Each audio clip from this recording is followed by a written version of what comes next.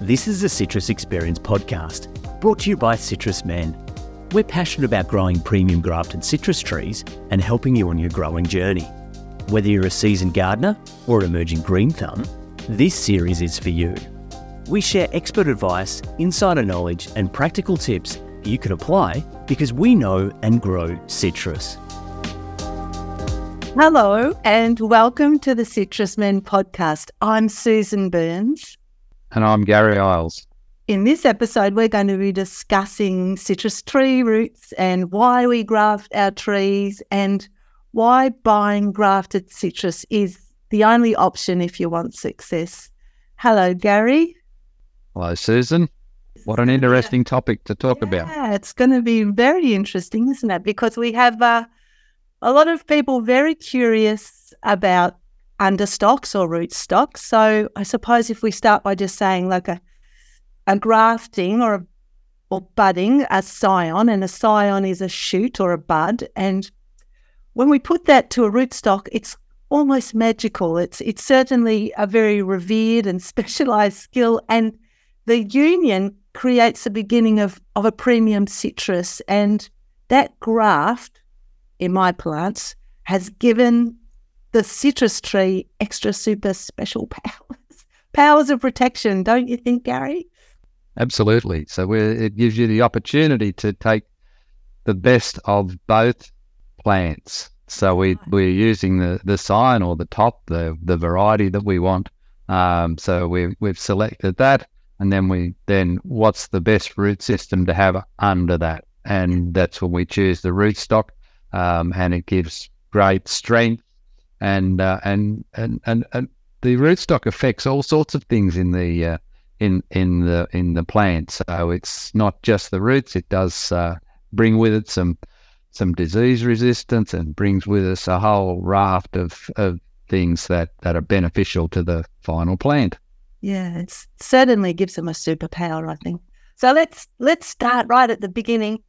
Have we always used rootstock? We know that in Australia, certainly, the trees came over on the first fleet, but were they grafted? It's difficult to find that out looking at the history. I suspect that they would have been grafted. They picked up at Tenerife on the way over. I think they got most of the ones. I'd imagine that they would have been on some sort of a rootstock in those days, even then. So I presume that most of the plants that we've had in Australia over the history since settlement have been on a rootstock of some description. Mm-hmm. So, and again, I suppose like our citrus trees, they've developed and got better, and we've got better at selecting out varieties as part of the evolution of growing and producing citrus trees. But what have we always used predominantly in Australia as understock, Gary, through the history of Australia? Well, I think if you go back in history, then we used a lot of lemon type, rough lemon rootstocks. So even when I first started, there was still a lot of rough lemon rootstocks used. There would have been some sweet orange rootstocks used. They were more easily available. But as time's gone on and research has developed, we've now got a much better range of rootstocks to use. They're targeted at conditions in each country, and researchers have spent their life working on rootstocks. It's a very specialised area, but in the end, those of us at the end of the chain have got a great range of rootstocks to pick from to give the best results for the plants. And this just a quick note into the future. There's a lot of work being done for rootstocks right now to give disease resistance against some of the exotic diseases. Fortunately, most of them we don't have here, and that's back to our biosecurity talk. But there's a lot of research being done to give resistance to some of the diseases that are causing issues around the world.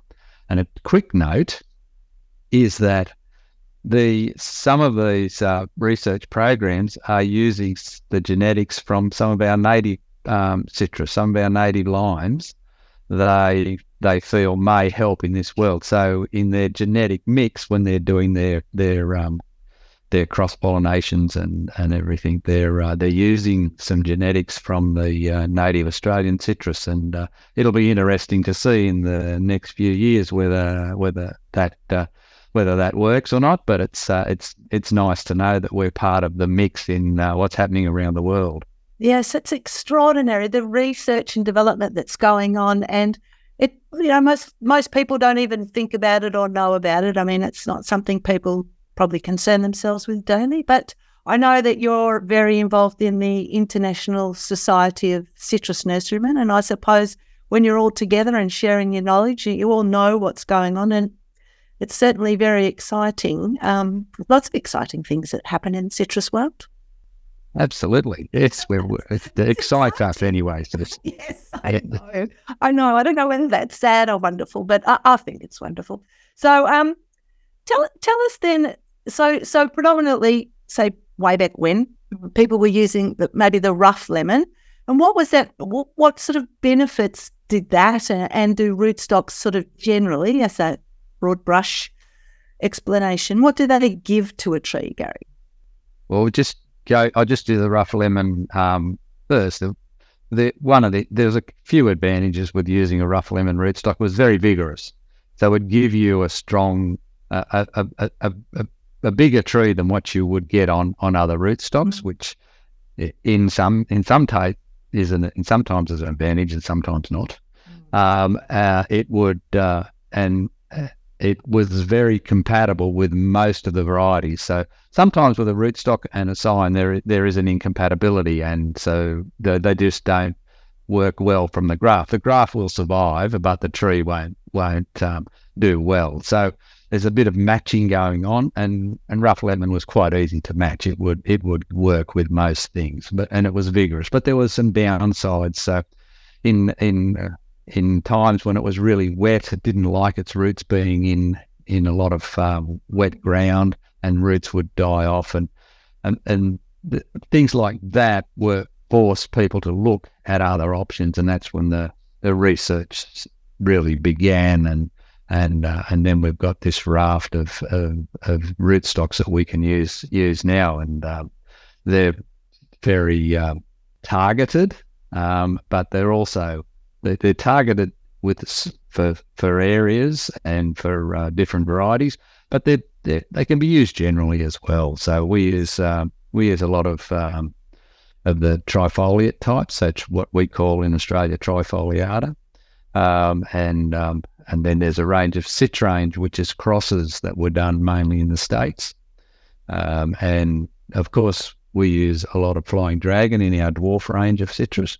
Mm-hmm. And that's a dwarfing rootstock. Yes, and we've got some Australian bred rootstocks as well, Cox and Cox hybrid and Benton citrange. So that Benton's definitely used in other parts around the world, and they're very good rootstocks under lemon. So you can target your rootstock to your sign to get the best result.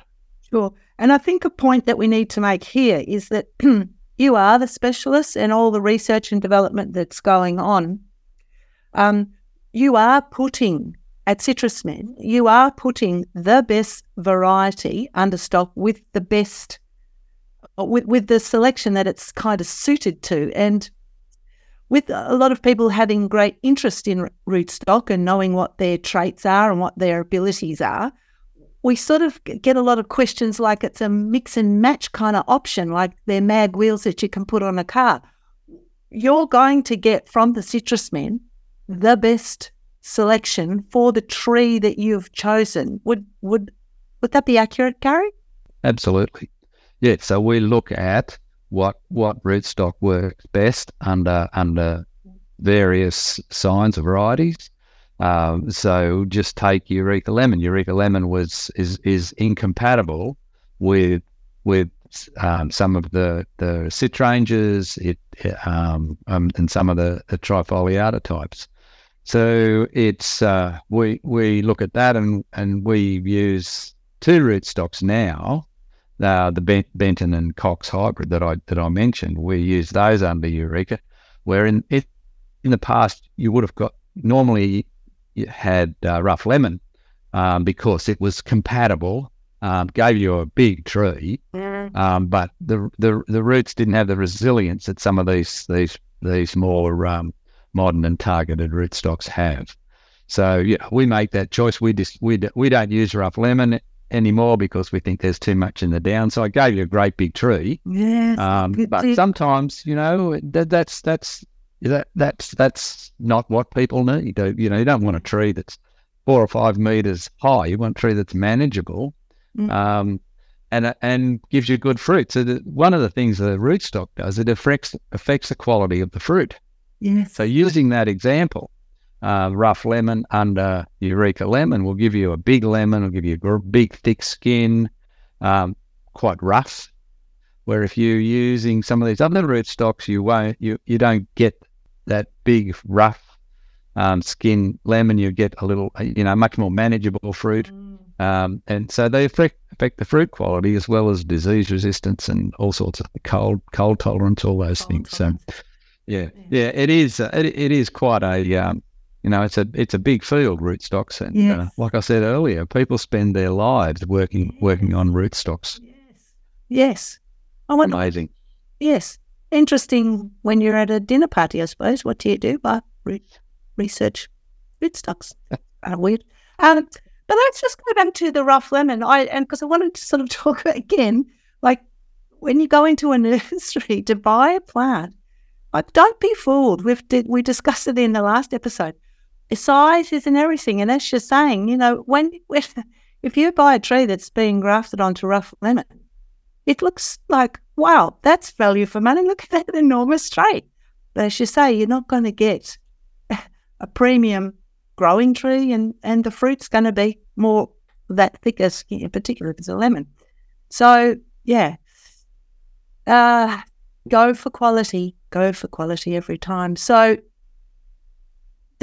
aside from giving it vigor and protecting it from the cold, you touched on the fruit a little bit there, Gary, but it's also would be fair to say it's giving us true to type when we graft, just generally. It gives us true to type fruit. Can you pick that apart a little bit for people when we say true to type? Well, true to type. So we go to a lot of trouble picking, making sure that whatever we graft or bud onto these rootstocks is from the plants that are what they're supposed to be.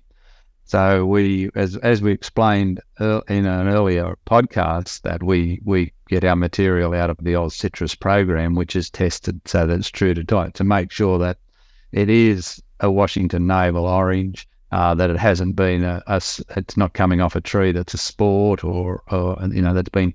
So we know it's been tested, and that's what we're getting. So we're true to type. Now with the rootstocks, they're grown from seed, and all the same deal, same thing. With the trees that the seed is coming off, they're in that old citrus program. They've been tested. We know that they are have the correct genes that are going to give you the disease resistance, the compatibility, and all those things. So we know what we're working with. It's so sad when you hear people say, I've had this tree for years and it's never produced any fruit. I got it from a cutting from an auntie. Well, this is why. Because grafting, not only does it give you, as we say, true to type, you may never even get a fruit, correct? Especially if you're growing citrus from seed. Bit of a trend that we've noticed on social media, perhaps, how to grow a citrus from seed. Well, don't. That's not your job. Your job is to buy it from Citrus Man and get something fabulous and be on your way, because it could take you how long? You could wait 10 years and you've got this tree and then it produces some funny little fruit. Taking this. We don't want to encourage people to grow from seed because it's a long-term process. So from seed, you'll often get a tree, we say it's juvenile, which means it'll have big thorns. It might take 5, 6, 7, 8 years to fruit, depending on the seedling. So, it's not and the other thing is that it may not be true to type, like we were saying before. From seed, then the citrus signs often don't come true from seed. So that's just a false economy, and you don't know what you're going to get when you grow from seed. And from cuttings, well, we use the rootstocks for we don't go to all this trouble just for the fun of it. Grafting, budding is a craft, and people have to be trained, and yes, it's quite a skill. So we don't do that just for the fun of it. We do it because it creates a much better plant. So you're getting a good root system, a strong root system suited to the variety, and for Australia. I might just mention that in this world of Google searching, and there are a number of rootstocks that people will ask us about that they've Google searched up that work in countries overseas, but they don't work here. So there's certain plant pathogens within the citrus world that Australia has. Fortunately, we don't have the real sinister ones, but we do have some, and some rootstocks are affected by those plant pathogens. So we need to use rootstocks that work here.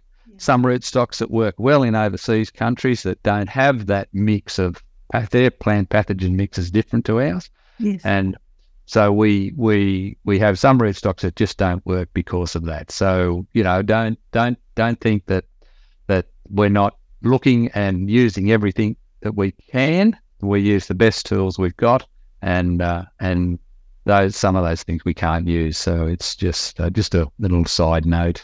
Yeah, look, it's important, Gary, because look, people can buy plant material online, and we have talked about it before, but please don't ever bring in a rootstock or any plant material, full stop, just don't do it. But as she touched on, it could be full of pathogens, and also some of those are not resistant to endemic diseases that are here in Australia. So might work really well in another country, but it's not going to work in Australia. Yeah, yes. Please refer to our biosecurity podcast and think of the consequences. And it's a worry because of the way the world is now, with things moving around, much easier than what they have in the past. And you're not doing anyway. Yeah, please don't buy plant material from overseas. It's fraught with danger for all of us in the plant world, not only citrus, right across the whole plant world. There's things that we're so fortunate here to live on an island and be a little bit removed, but everything's got closer with the way things are in a modern age.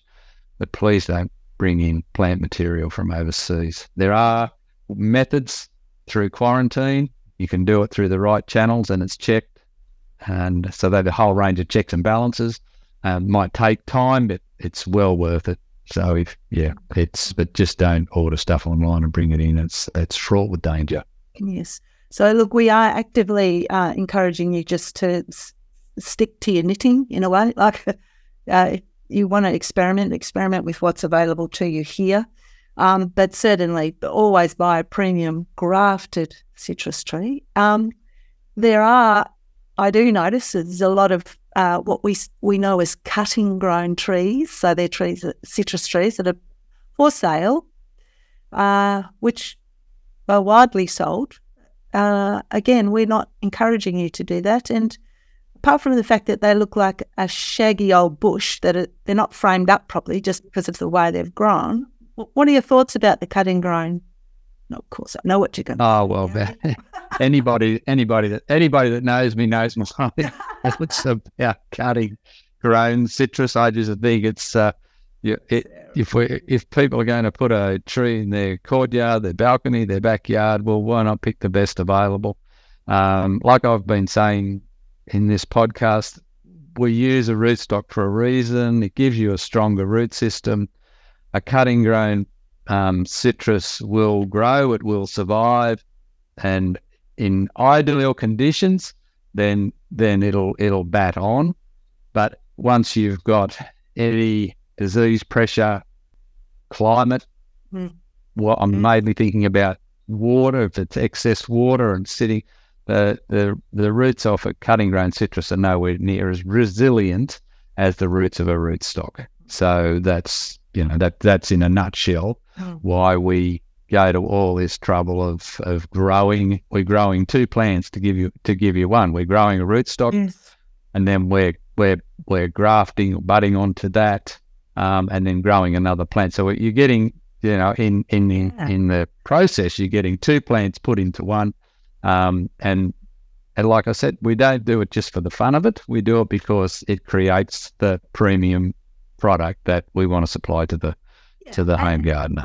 You're underplaying a point there, Gary, because it's also about the skill set. It's not that hard to take a cutting, but by jingoes, try and do some grafting, try and do some budding. Yes, see why Gary doesn't have any hair. It's a skill on its own, isn't it? It's just, so yes, paying. Yeah. There's a lot of a lot's gone into a grafted tree. So please, and it's we've progressed in the industry so far. It seems so retrograde to me to be selling professionally grown cutting citrus. It's just an anathema to me. However, let's not linger on that point, Gary. How would we know? What are we looking for when we're buying a citrus tree in a garden centre or a nursery? How do we know if it's grafted? Well, generally you'll see that there's a note on the label. On the back of the label, there'll be a note to say what the rootstock is, whether it's a flying dragon, whether it's a trifoliata, whether it's one of the citranges, Troy or Carrizo citrange, Cox hybrid, all those. It'll be written on the back of the label to say what the rootstock is. And also you can have a look. You can see where the plant's been grafted. So in let's just put the dwarf to the side for a minute. In a normal citrus, you'll see 6 or 8 inches above the, or maybe I should convert to metric. Let's say 150 millimeters above the potting mix. Then you'll see where the graft. You can actually see the difference in the bark, and there'll sometimes be a little kink where that's grown. So you can visually see it in the dwarf. Often they're budded or grafted a little bit lower because we're trying to give you a lower, bushier plant. But you still can have a look and you'll see where the graft, and there's often a little circumference difference between the two that you'll see. But yeah, look at the label, have a look at the plant.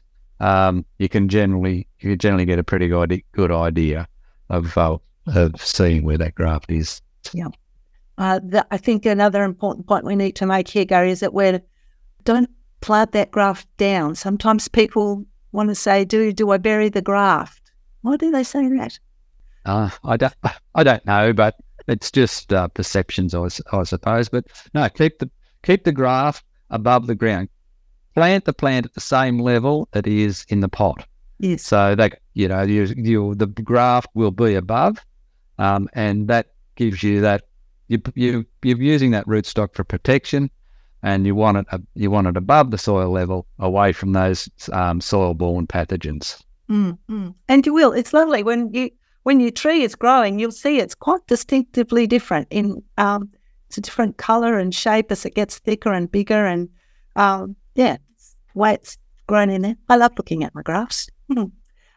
But you've got to be careful too that they don't shoot away. Sometimes they will, especially in the early days, won't they? The understock can get a little bit too excited and want to make an appearance.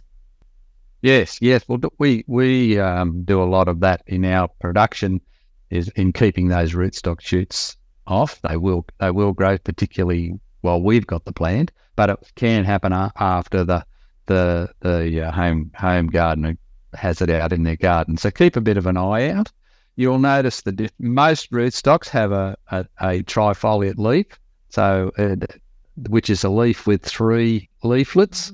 So if you see a side shoot coming out from low on the plant and it's got those 3 leaflets and often thorny, then just nip it off, because it is from the rootstock. And if you leave it there, then it is slightly stronger than the plant above the graft, because there's no graft. So if you take it off when it's soft and young, once it's established, then it doesn't happen very often. No. So, but early on, any of those shoots with those sorts of leaves low on the plant, just nip them off. Yeah. It's sort of like, if you let that develop, it's kind of like the kryptonite. It takes the superpowers away from your tree. So I like to just rub it with my thumb so that it just disappears off. But it's a good thing to keep your eye on. So, gee, we've covered a lot about, I mean, we could go on and on and on. And people do get very excited about rootstocks. But I think, in just recapping, they are being constantly developed. The varieties are being chosen to put with the right tree or plant to give you the best results. Different if you're a commercial orchard and you want to have a variety grown on a understock. That's probably different, correct, Gary? It's not you could do that commercially. Yeah, well, commercial growers will make their decision on a number of fronts, where they are, their soils, what they want to grow, and sometimes ripening when they want their fruit to ripen. The rootstock can affect that. Yeah. So that's different levels. So for the home gardener, the domestic gardener, just have faith in us, the Citrus Men. You are going to get something fabulous that will perform and do as it says on the box. It's going to do wonderfully well for you. So. Thanks for joining us today, everyone. It was a super interesting episode, and perhaps now you've got a deeper understanding of rootstocks and how they work. So, thanks for sharing your amazing wisdom and knowledge, Gary Isles. It's wonderful. So that's right. In the next episode, we're going to be doing a bit of citrus myth busting. Yeah, and there's a few little curious and hilarious things that people like to do and say about citrus, behaviours around citrus. So we're going to debunk a few of those and steer you straight. So tune in next time, and I'll look forward to having a chat with you then, Gary, about what we love the most, citrus. See you next time. Absolutely. Thanks, Susan. Thanks, everyone. Thanks for listening. For resources and contact details relevant to this episode, please see the show notes. Subscribe to Citrus Experience so you know when the next episode goes live, and follow Citrus Men on social media for more great content.